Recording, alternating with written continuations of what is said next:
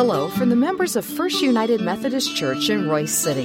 Thank you for listening to this podcast. We hope you find it meaningful and relevant. You're invited to join us for worship anytime, and you can learn more about our worship options, location, and small group opportunities by visiting our website, fumcroysecity.org. Today, we hear from our pastor, Reverend Chris Everson. May God bless you as you listen to His word proclaimed. Our Father, who's in heaven, we honor your name. Your kingdom come, your will be done on earth as it is in heaven. Give us this day our daily bread, and forgive us our trespasses, as we forgive those who trespass against us. But don't lead us into temptation, but instead deliver us from the evil one. For yours is the kingdom, power, and the glory, forever and ever. Amen. Amen.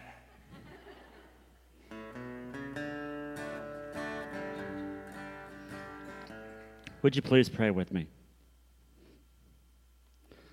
Oh God, as we continue in this series, looking at the prayer that you gave us to pray, we come to the part about forgiveness. So God, we just open our hearts. And we know that there are people who we need to forgive. But we also know that there are people who we need to ask forgiveness of. So Lord, we pray that as we move through this time together, you let the words of my mouth and the meditation of each heart here be pleasing and acceptable in your sight, O Lord, my strength and my Redeemer. Amen. So that video was from a troupe called Ted and Company. And that was the tail end of one of their skits called The Day After the Sermon on the Mount, which we're familiar with the whole teaching of the Sermon on the Mount. And the whole idea of this video, I wanted to play the whole thing, but it was like 10 minutes long, and I didn't want to do that. But the whole idea of the video was that there are some teachings of Jesus that we try to memorize, that we try to hold on to, and it's hard to. But then we come to this prayer that we have said, most of us had said all of our lives. It's something that becomes a part of us. It's something that we hold on to, and there's some confusing things about the prayer.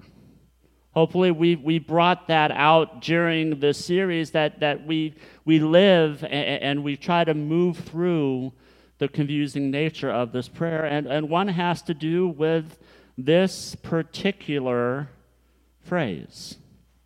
If we get to the fifth petition of the prayer from Matthew chapter 6, verse 12, and we read it as this in our scriptures, and forgive us our debts as we also have forgiven our debtors. But you're saying, Pastor Chris, wait a minute here. Earlier, when we said the Lord's Prayer, we said the word trespasses. And maybe you've gone to another place where you've said the prayer and you've said the word sins. So which is it? Is it trespasses? Is it debts? Is it sins? And the answer is yes. It's all of those. It's all of those because when we take a look in the Aramaic, the way that Jesus would have prayed that prayer, the word right there in Aramaic, it means all of those things.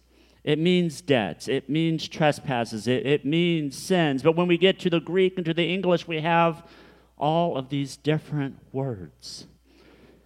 It reminds me of an old joke about the Lord's Prayer, that Calvinists take a look at the prayer, and they would much rather use the word debts because they're more concerned about what they owe than their sin. And Episcopalians or Anglicans, they use the word trespass because they were landowners. And they didn't want anybody trespassing on their land.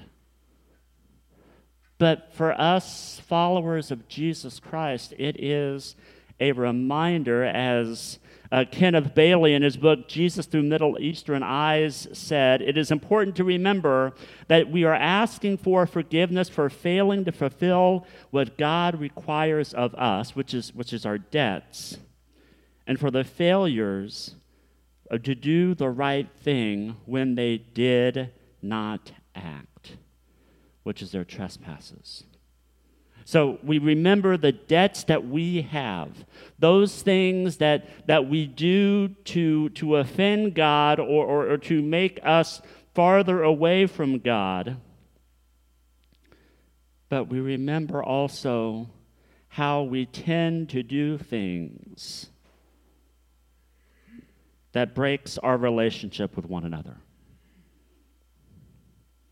And God, through Jesus, is reminding us that forgiveness is a key for us who follow Him.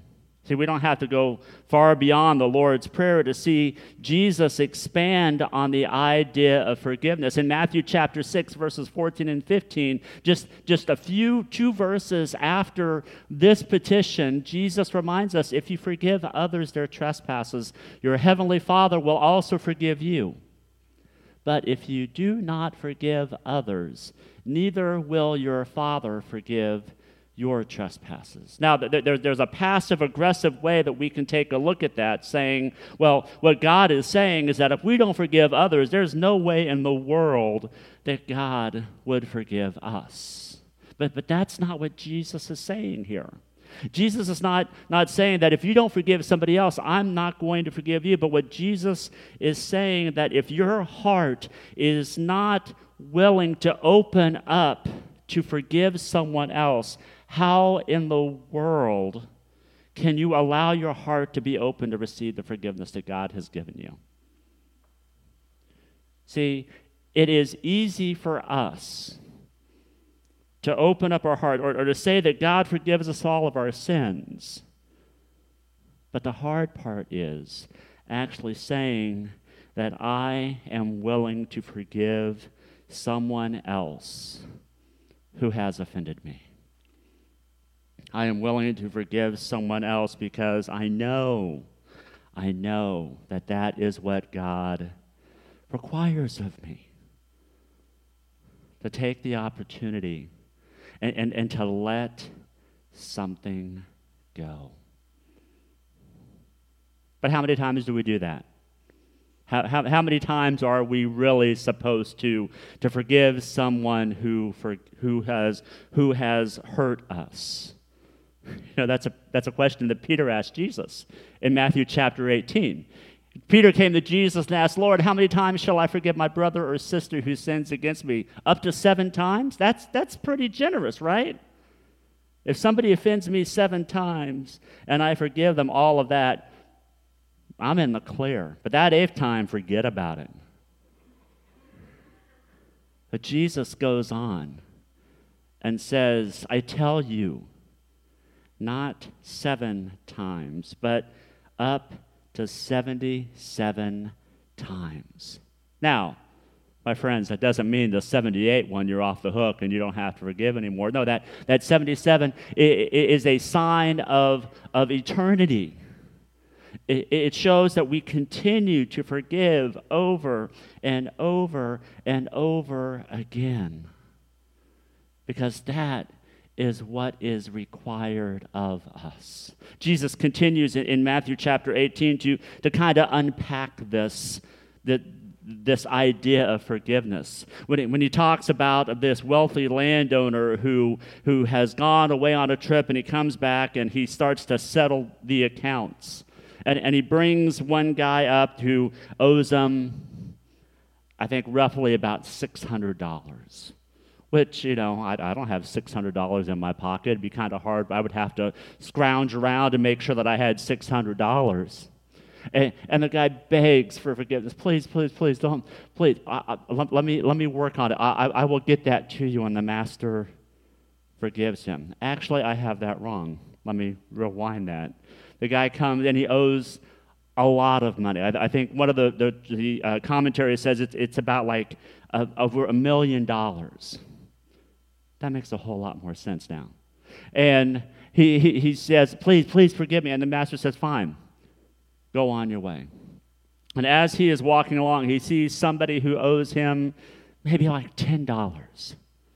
And he asks, please, give me my money. And the guy says, no, I just need to go and take care of something over here, then I will give you your money. And the guy ends up throwing him in jail because of the debt that he owed. And Jesus said that once the master found out about it, he said, how dare you?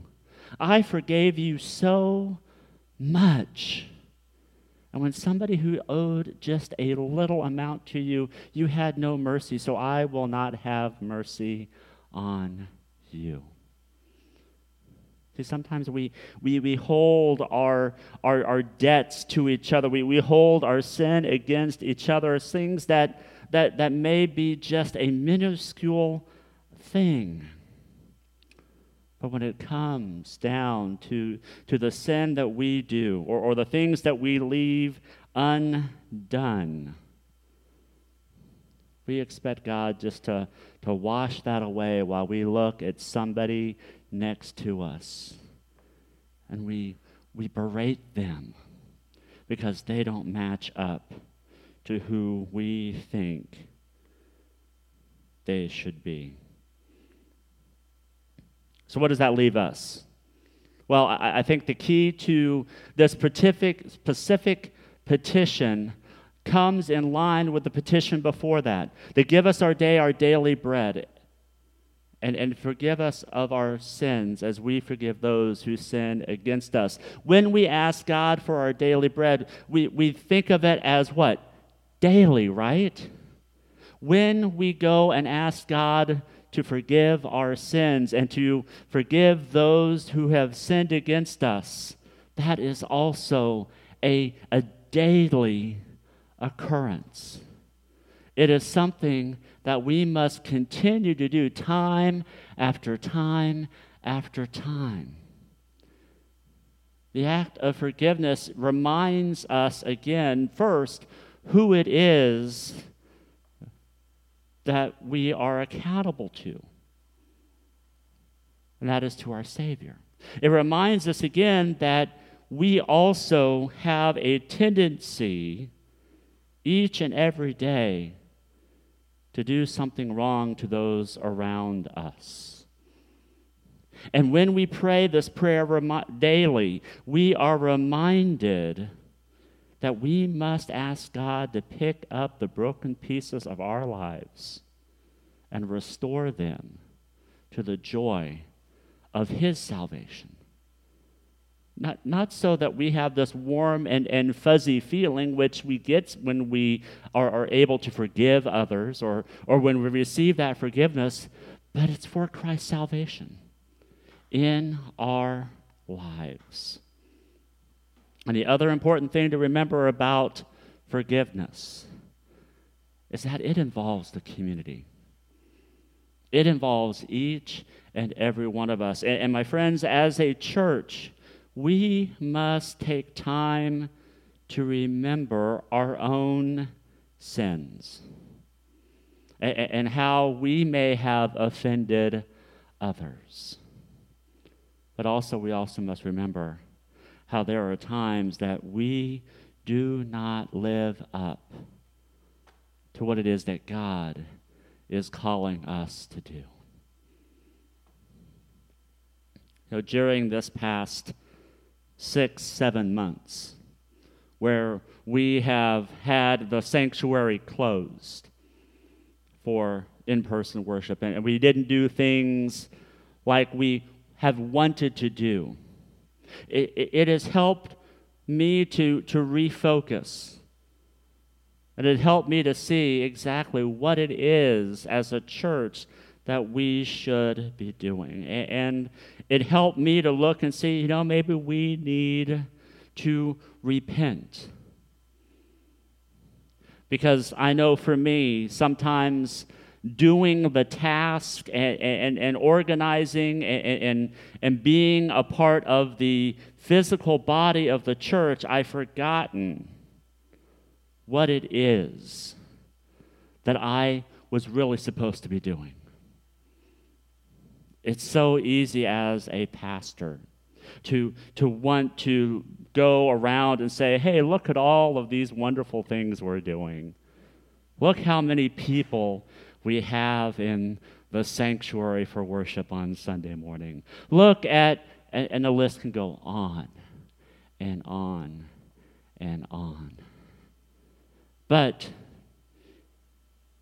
in the quiet moments, over the past 6 months, when it was just me and Tracy and the praise team here in the sanctuary, looking at an empty room,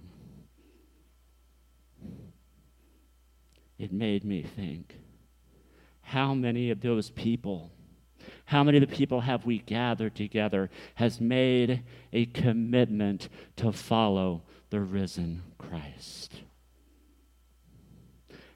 What did we do? Not to say, look at how grand we are, but what have we done to help individuals come and know Jesus as their Lord and Savior? So that's a failure. It's a failure of the church in general because we want to be popular. We want to be full. We want to say, look at all of the good things we're doing, but what matters is that we take the opportunity to let people know of the love of Jesus Christ and how they can respond and have that love flowing inside of them. So we repent. But we repent not so that we beat ourselves over the head, but we repent so that we may have that joy of Christ, of his salvation in our lives, so we can move forward knowing that we are sharing Christ with one another and with our entire community.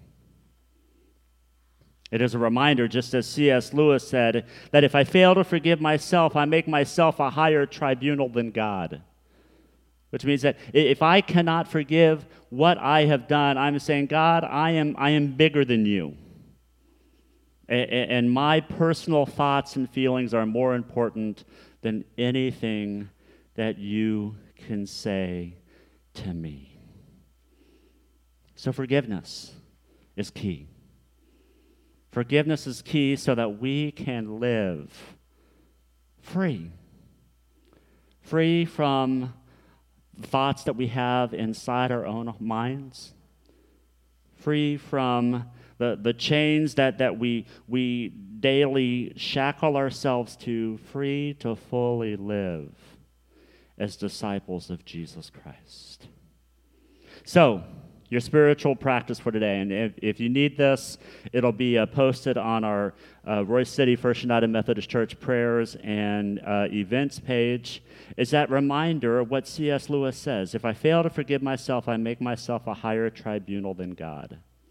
And then take a moment to pause and think about these words from Paul in Colossians 3, verse 13, where Paul writes, "Bear with one another and forgive one another. If any of you have a grievance against someone, forgive, as the Lord has forgiven you." So take a moment and breathe in and breathe out the forgiveness that God has graciously given us through Jesus Christ. And when you are doing that, if you have a moment where a wrong comes to mind, offer it to God. If you need to take steps to ask forgiveness from someone, pray for God to give you a way to ask for forgiveness from the person you offended.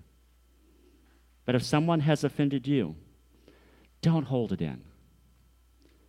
Don't hold it in. When you hold in unforgiveness, it gnaws inside of you, and it makes you just feel so, I think that's a theological term, And then find somebody to talk to.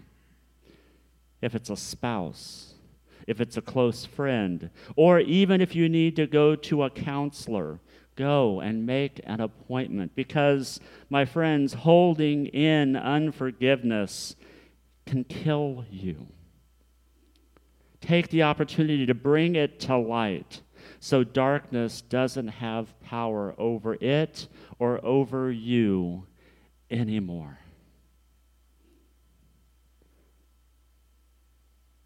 Forgive us our trespasses. Forgive us our debts. Forgive us our sins, just as we forgive those who sin, who trespass, or who are our debtors. What a beautiful prayer to pray. Let us pray. Oh God, forgiveness is key. And Lord, sometimes it's hard to remember that. It's hard to take time to pause, take time to allow your word in us to fill that. God, you've given us an example of forgiveness. As Jesus hung on the cross for our sins, he prayed, Father, forgive them, for they know not what they do. So, Lord, as we pray for forgiveness, and as we take the opportunity to forgive those who have hurt us, give us grace, give us mercy, and God, fill us with your love. So we pray this in the name of the one who cares for us and loves us, Jesus our Lord. Amen.